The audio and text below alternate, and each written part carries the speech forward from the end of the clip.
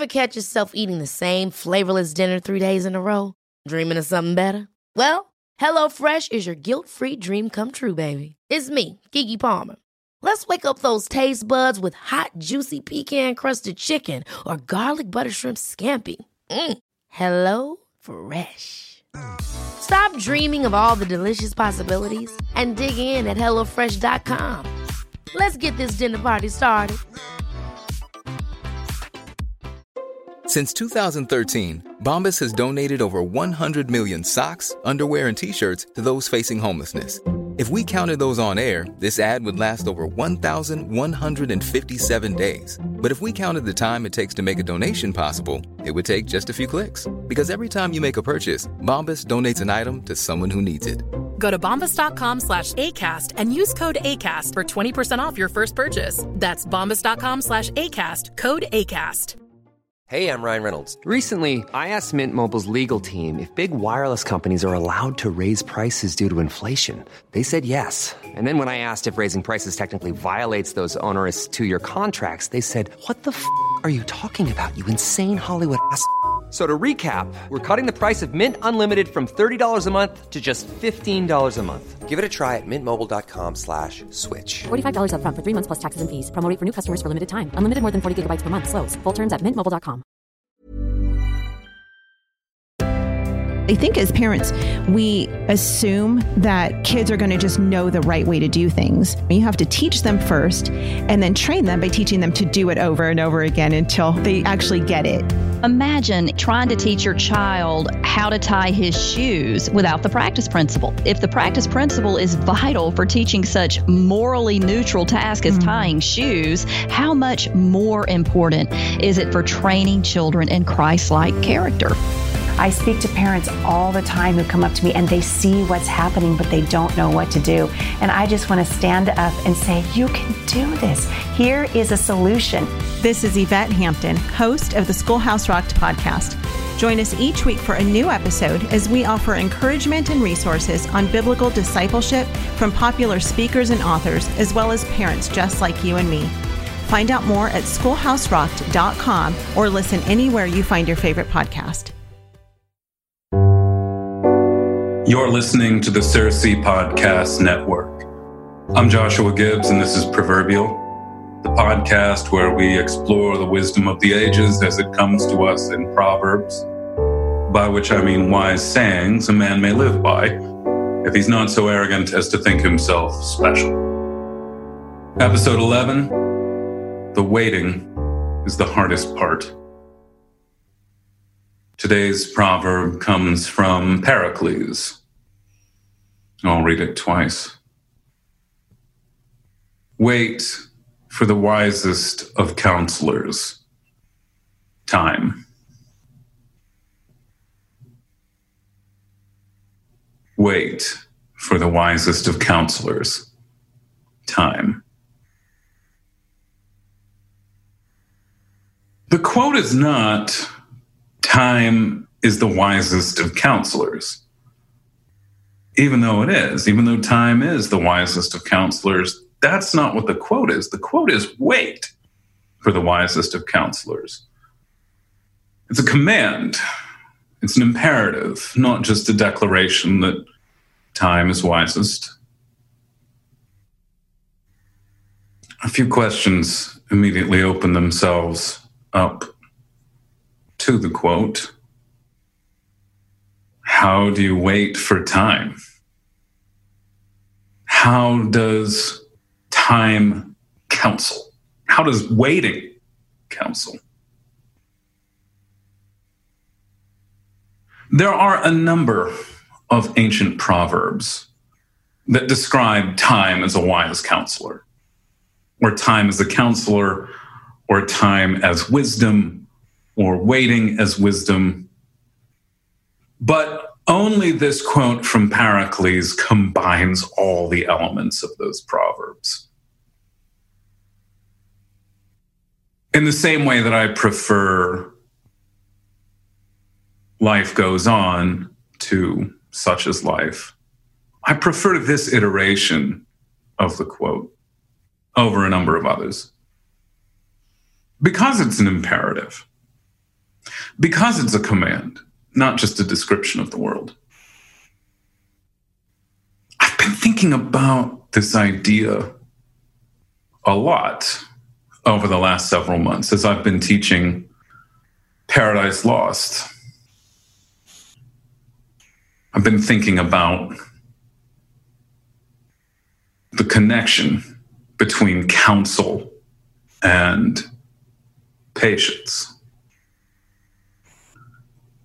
In Book 9 of Paradise Lost, when Satan comes to Eve, he offers her a number of reasons why she should eat the forbidden fruit. It's a spectacular speech. All of my modern literature students memorize it. And in that speech, Satan provides a dozen different reasons why Eve should eat the fruit. And the first reason he gives her is one of the most enduring lies of Satan, or the most enduring deceptions of Satan. Satan opens up the temptation with these 4 words: "You shall not die."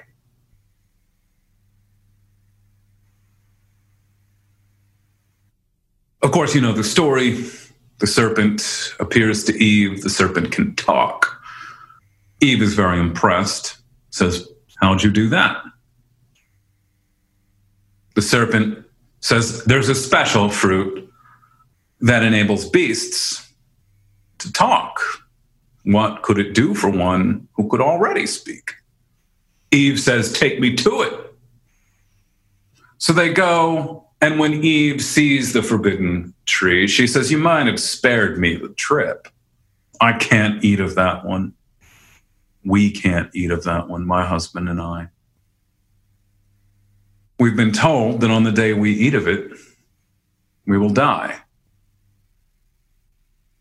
Satan says, "You shall not die. How should you? By the fruit? It gives you life to knowledge." This is one of Satan's most effective lines of deception to this day. Now, of course, today, Satan doesn't say, "You shall not die." There's a slightly amended version of this claim that Satan makes today. And I would put this lie of Satan's third in terms of popularity, effectiveness, high return on a relatively small investment of words. I think that Satan's most effective lie, all-time number 1, is no one's going to find out. As soon as you hear those words, you've got to run. No one's going to find out. Run. Don't stick around to quote scripture. Just run. Now, if you stick around like a fool, what you're going to say is, well, God will know. No one will know. God will know. And then Satan provides his second most popular line of deception, which is God will forgive, which is true, but it's deception nonetheless. And if you stick around, even after Satan says, God will know, but he'll forgive, the next lie Satan uses is, you shall not die. Now, the modern version of this is not, you shall not die, but it's not going to kill you. That's what Satan says today. It's not going to kill you. Now, when Satan says you shall not die to Eve, there may be an assumed today at the end of this statement. You shall not die today. Maybe he means you're never going to die. Elsewhere in the temptation, he tells her she will die, but the death she'll suffer is only a doorway into a rebirth, her rebirth as a god. So you shall die perhaps by putting off human to put on gods. Death to be wished, though threatened, which no worse than this can bring. Now, if Satan is implying when he says you shall not die, that you shall not die today, or when Satan tells us today it won't kill you, there's a sense in which he's right. Because Eve will eat of the fruit, and then if her life goes on for a period of time roughly similar to her husband's, Eve will eat and she'll live for another 900 years before the promised punishment is finally meted out.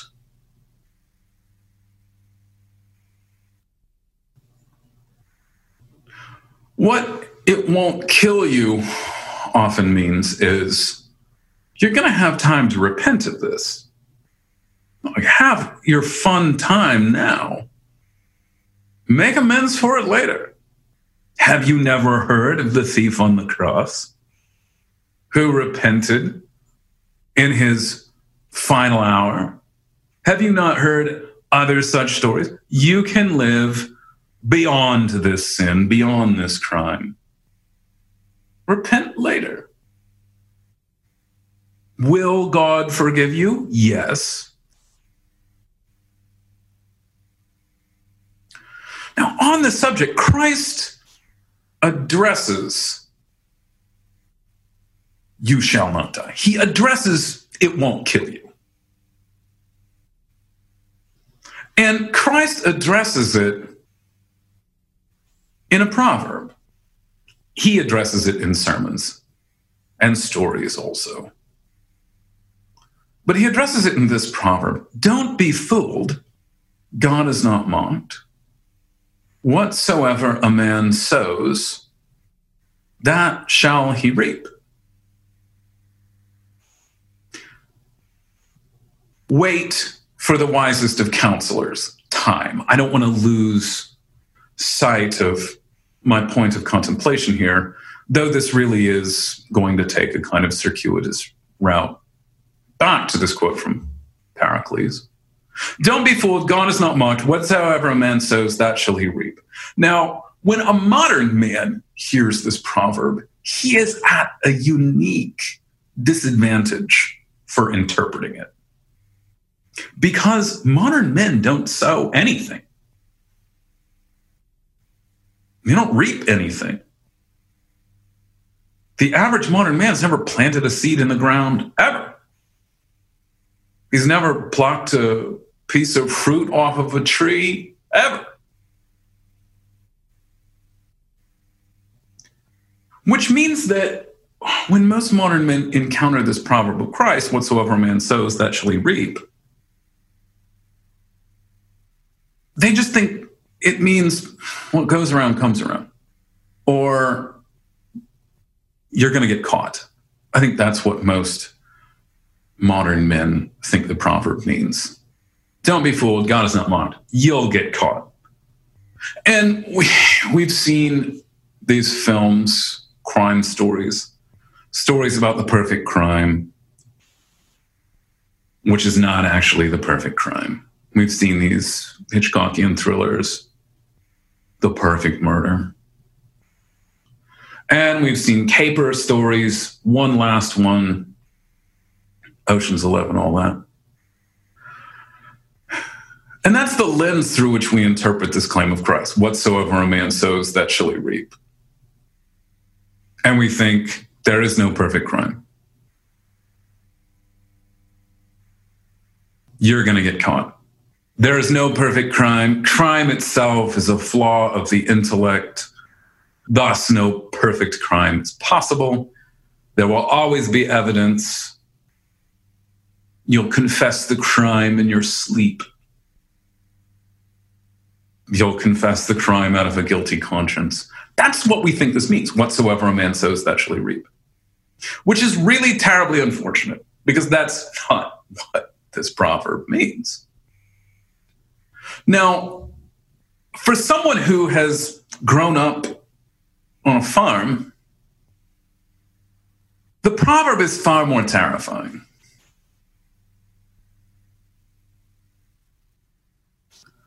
If you've grown up on a farm, you've probably noted how far the sowing of a seed is from the reaping of the harvest. Depending on what you're sowing, you may have to wait for years. If you sow a handful of apple seeds today, it will be 2025 before you eat any fruit of those seeds. That's a long time that elapses between the sowing of a seed and the reaping of the harvest of that seed. And the fruit looks nothing like the seed. It's almost like a magic trick. You take this small, hard, brown, nut-shaped seed, and you put it in the ground. And you come back years later, and there's a tree.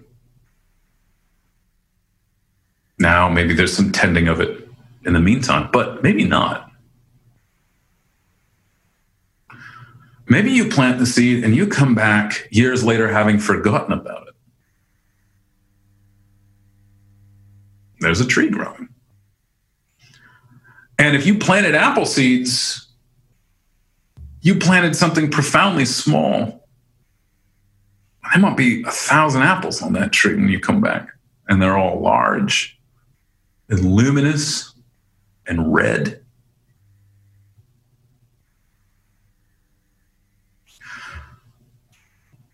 Most Americans grow up believing what a man sows, that shall he reap means if you sin, you'll get caught, which is simply not true. People get away with all manner of sins. Now, you never get away with getting away with it.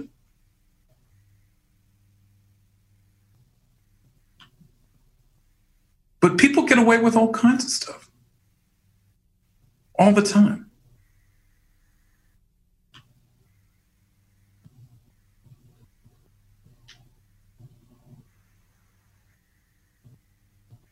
Our imaginations are diseased, though.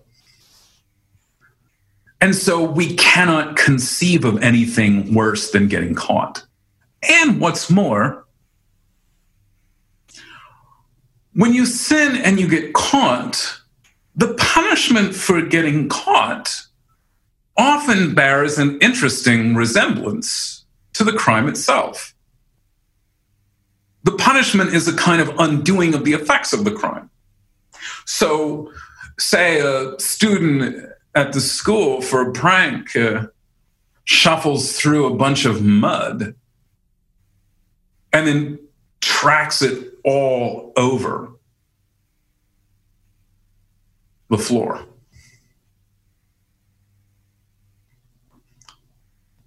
The punishment for such a crime might be, well, you've got to pay to have the floors cleaned. And if it's carpet that must be cleaned, of deep caked in mud, could be quite costly. And so there's a kind of symmetry between the crime and the punishment. You created a huge mess, now you must clean it up. That's what happens when you get caught. Or think of any of the Old Testament punishments for theft. If you steal, you will be required to pay back what you've stolen, and a whole lot more too.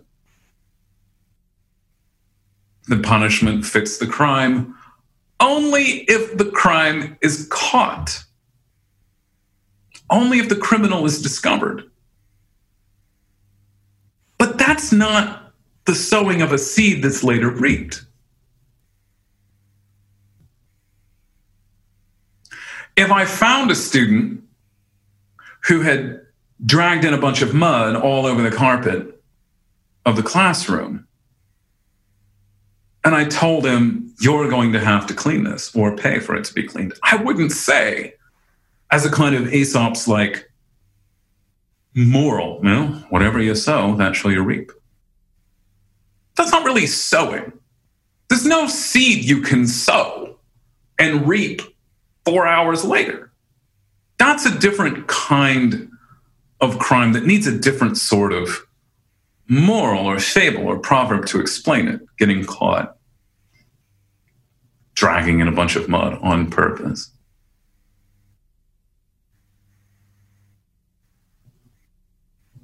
In the same way that an apple seed looks almost nothing like an apple tree,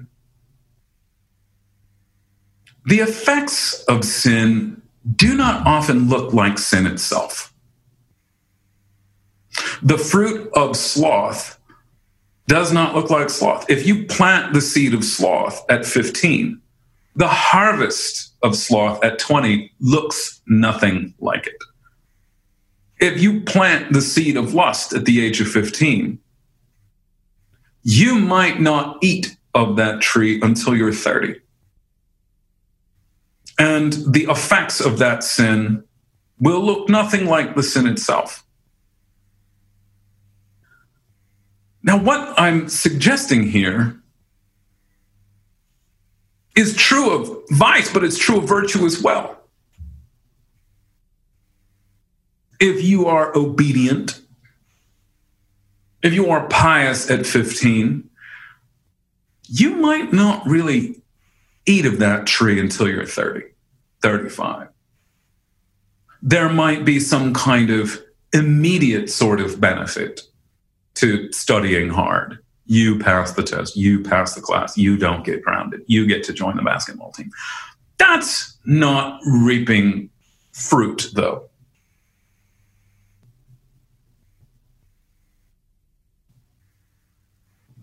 That's just to the victor goes the spoils.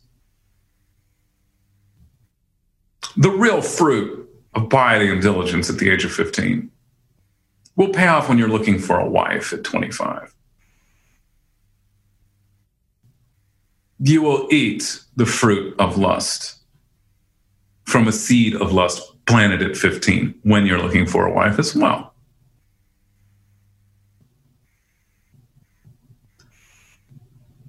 Now, what this means is that oftentimes the warnings against sin seem pretty high-handed. They seem pretty hyperbolic. And this is something that Satan capitalizes on in Paradise Lost.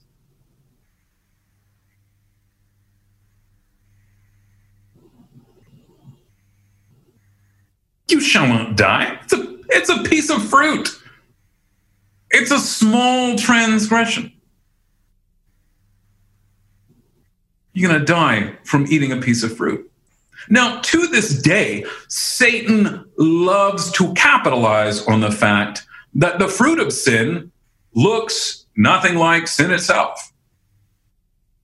And there's a long time that passes, and when sin comes back, it comes back in a graduated, monstrous form, which makes it nearly indistinguishable from those early vices. So when cautions against the long-term effects of sin are given, they seem so far-fetched. They seem so far out. Especially cautions against sin of lust given in Book of Proverbs.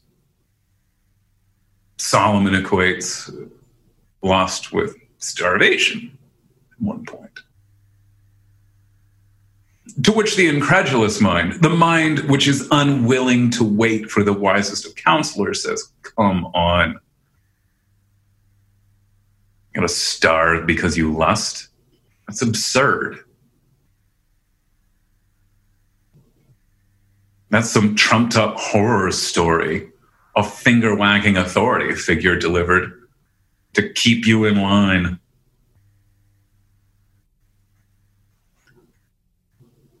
Now, what this means is that in order to connect sin with the fruit of sin, you have to have a very well-formed imagination. A strong, powerful imagination is necessary in order to see how the small, brown, nut-like shaped seed of lust or sloth or pride ultimately turns into adultery, murder, assault,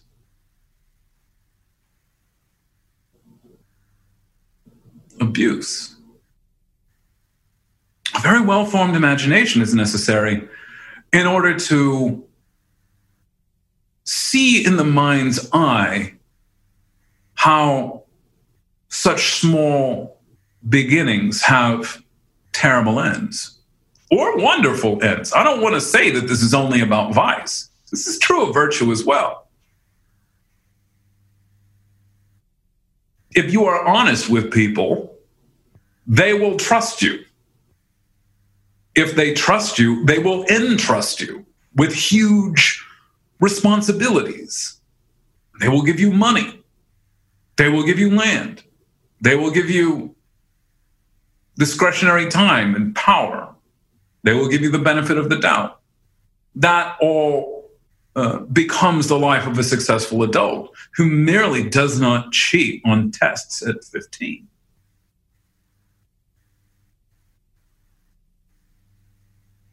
But a well-formed imagination is needed in order to see the fruit of sin as being connected with sin itself. Now, this puts our age again at a unique disadvantage because our age is obsessed with entertainments that spoil the imagination by gratifying the senses immediately.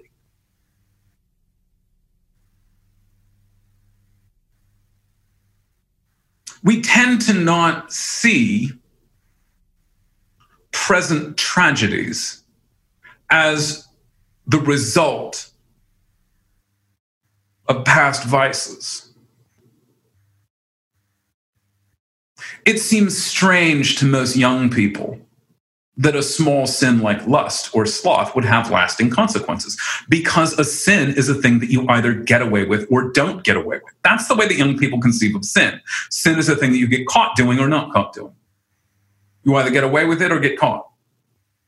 And the young person often believes, and adults carry this faulty belief into their old age, that the worst effects of a sin are judicial. The worst effects of a sin are getting caught. The average young man cannot conceive of lust having any worse repercussion than getting caught. So many of our sins are now performed online.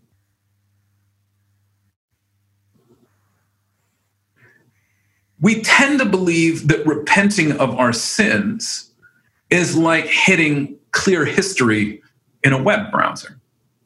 Man, it's fascinating that your internet history is called your internet history. Nothing in the last 50 years, nothing has skewed our understanding of time quite like the term internet history.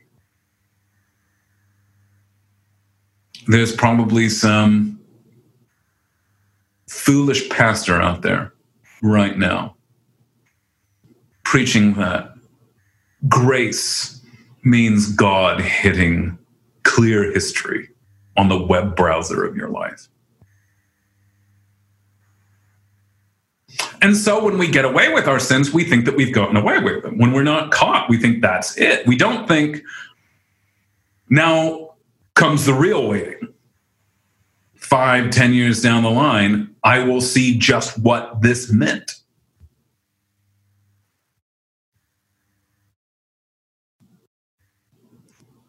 And when people's lives fall apart, because we live in such a sentimental age, when someone's life falls apart,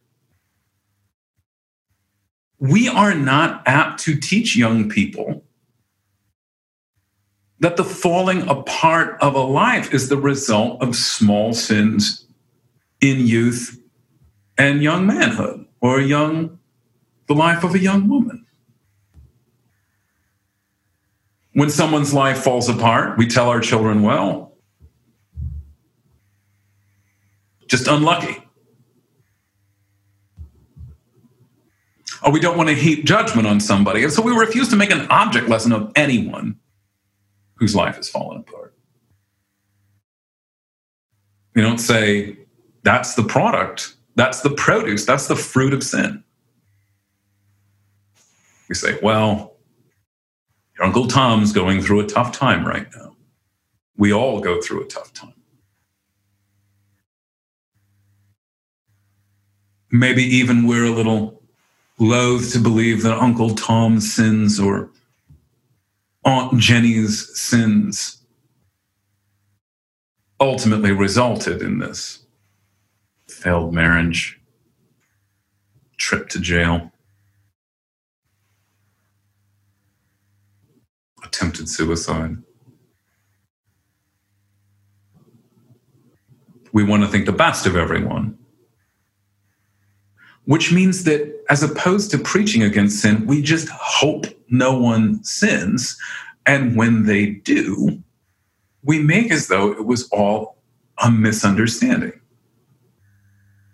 But Pericles says, wait for the wisest of counselors, time.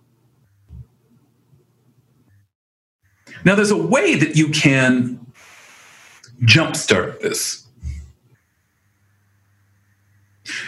which is by listening to people who are older than you. Listening to old people is a way of waiting for time. Don't listen to people your own age. They're just as stupid as you are. If you're in your 30s, don't get advice from people in their 30s. If you're in your 20s, don't get advice from people in your 20s. It's not as though something magical happens when you turn 30 or when you turn 20. There's no magic age at which you finally attain the wisdom to counsel people who are as old as you. It's just as stupid for somebody who's 35 to get advice from somebody who's 35 as it is for teenagers to give moral and ethical advice to other teenagers. Now, I'm not suggesting you never ask your friends their opinion on your decisions. And I'm not saying that friends don't tell friends, hey, don't drive home, take a cab. You're just as dumb as I am. I'm not suggesting this. But what I am suggesting as a career teacher is that I'm always exasperated when I hear sophomores asking other sophomores for advice on women. I'm always amazed to hear them counsel one another on complex matters concerning where they will go to college, whether they will move out of their parents' home at 18. You don't know what you're talking about. But the same is true of people in their 20s. The same is true of people in their 30s. You've got to ask people who are at least in the next stage of life. You've got to ask people, if you're engaged, you've got to get advice from people who are married. If you're married, you've got to get advice from people with kids. If you've got a kid, you've got to get advice from people with many kids. Got many kids, get advice from people who have all their children already left the home. You've got to talk with people who are in the next stage. They've seen farther than you. That's a way of accepting the counsel of time. Other people have seen farther than you. They've lived longer than you. They've seen the repercussions of people's actions. And the world is full of people doing stupid things that have not caught up with them yet. The world is full of people who are doing a lousy job raising their kids, but are nonetheless bragging about how well their kids have turned out. No talking to those people. The world's full of people who are scraping the bottom of the barrel to get ahead, and for the moment, it's working. The world is full of people whose arrogance and false humility has granted them profound social purchasing power. For the moment. The world is full of flatterers whose flattery is working right now. The people whose lives seem unsustainable usually are. The suspicions that you have that someone's happiness can't last, usually right. But it's so seductive to base your own actions on what's working for other people right now. We don't want to wait for time, because waiting for time means we can't act right now. It means we have to be patient. We have to be silent. We have to sit on our hands. And listening to people who are older than you requires patience as well. Old people give advice you don't like, and they give advice that you don't agree with. People who have seen more than you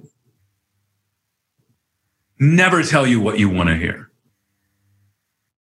You always want the easier route to work out. And people who are ahead of you typically tell you, no such thing as a free lunch. The easy route will not pay off here.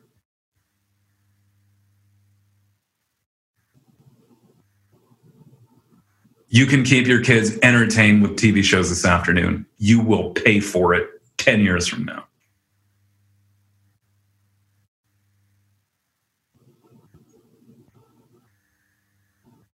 The most common command in all of Proverbs is listen to my words. It's a command that is repeated an embarrassing, aggravating number of times.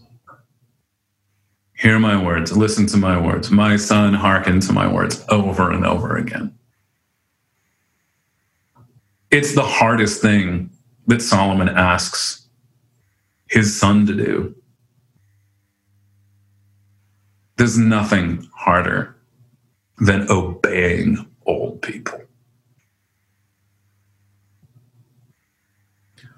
But wait for the wisest of counselors, time. Speak to people who are full of time. You're not full of time. People who are older than you are full of time. They are the waiting.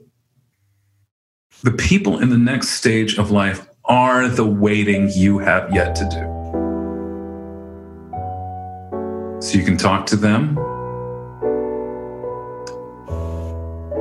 You can travel through time into the future and see the ends of all the things you're doing now.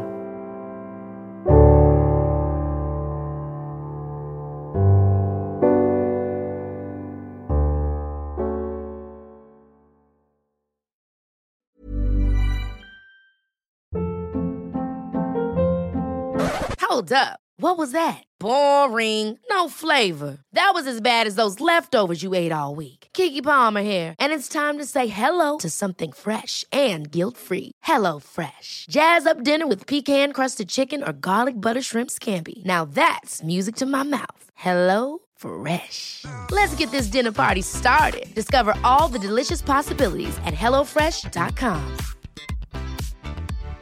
Hi, I'm Daniel, founder of Pretty Litter. Cats and cat owners deserve better than any old-fashioned litter. That's why I teamed up with scientists and veterinarians to create Pretty Litter. Its innovative crystal formula has superior odor control and weighs up to 80% less than clay litter. Pretty Litter even monitors health by changing colors to help detect early signs of potential illness. It's the world's smartest kitty litter. Go to prettylitter.com and use code ACAST for 20% off your first order and a free cat toy. Terms and conditions apply. See site for details.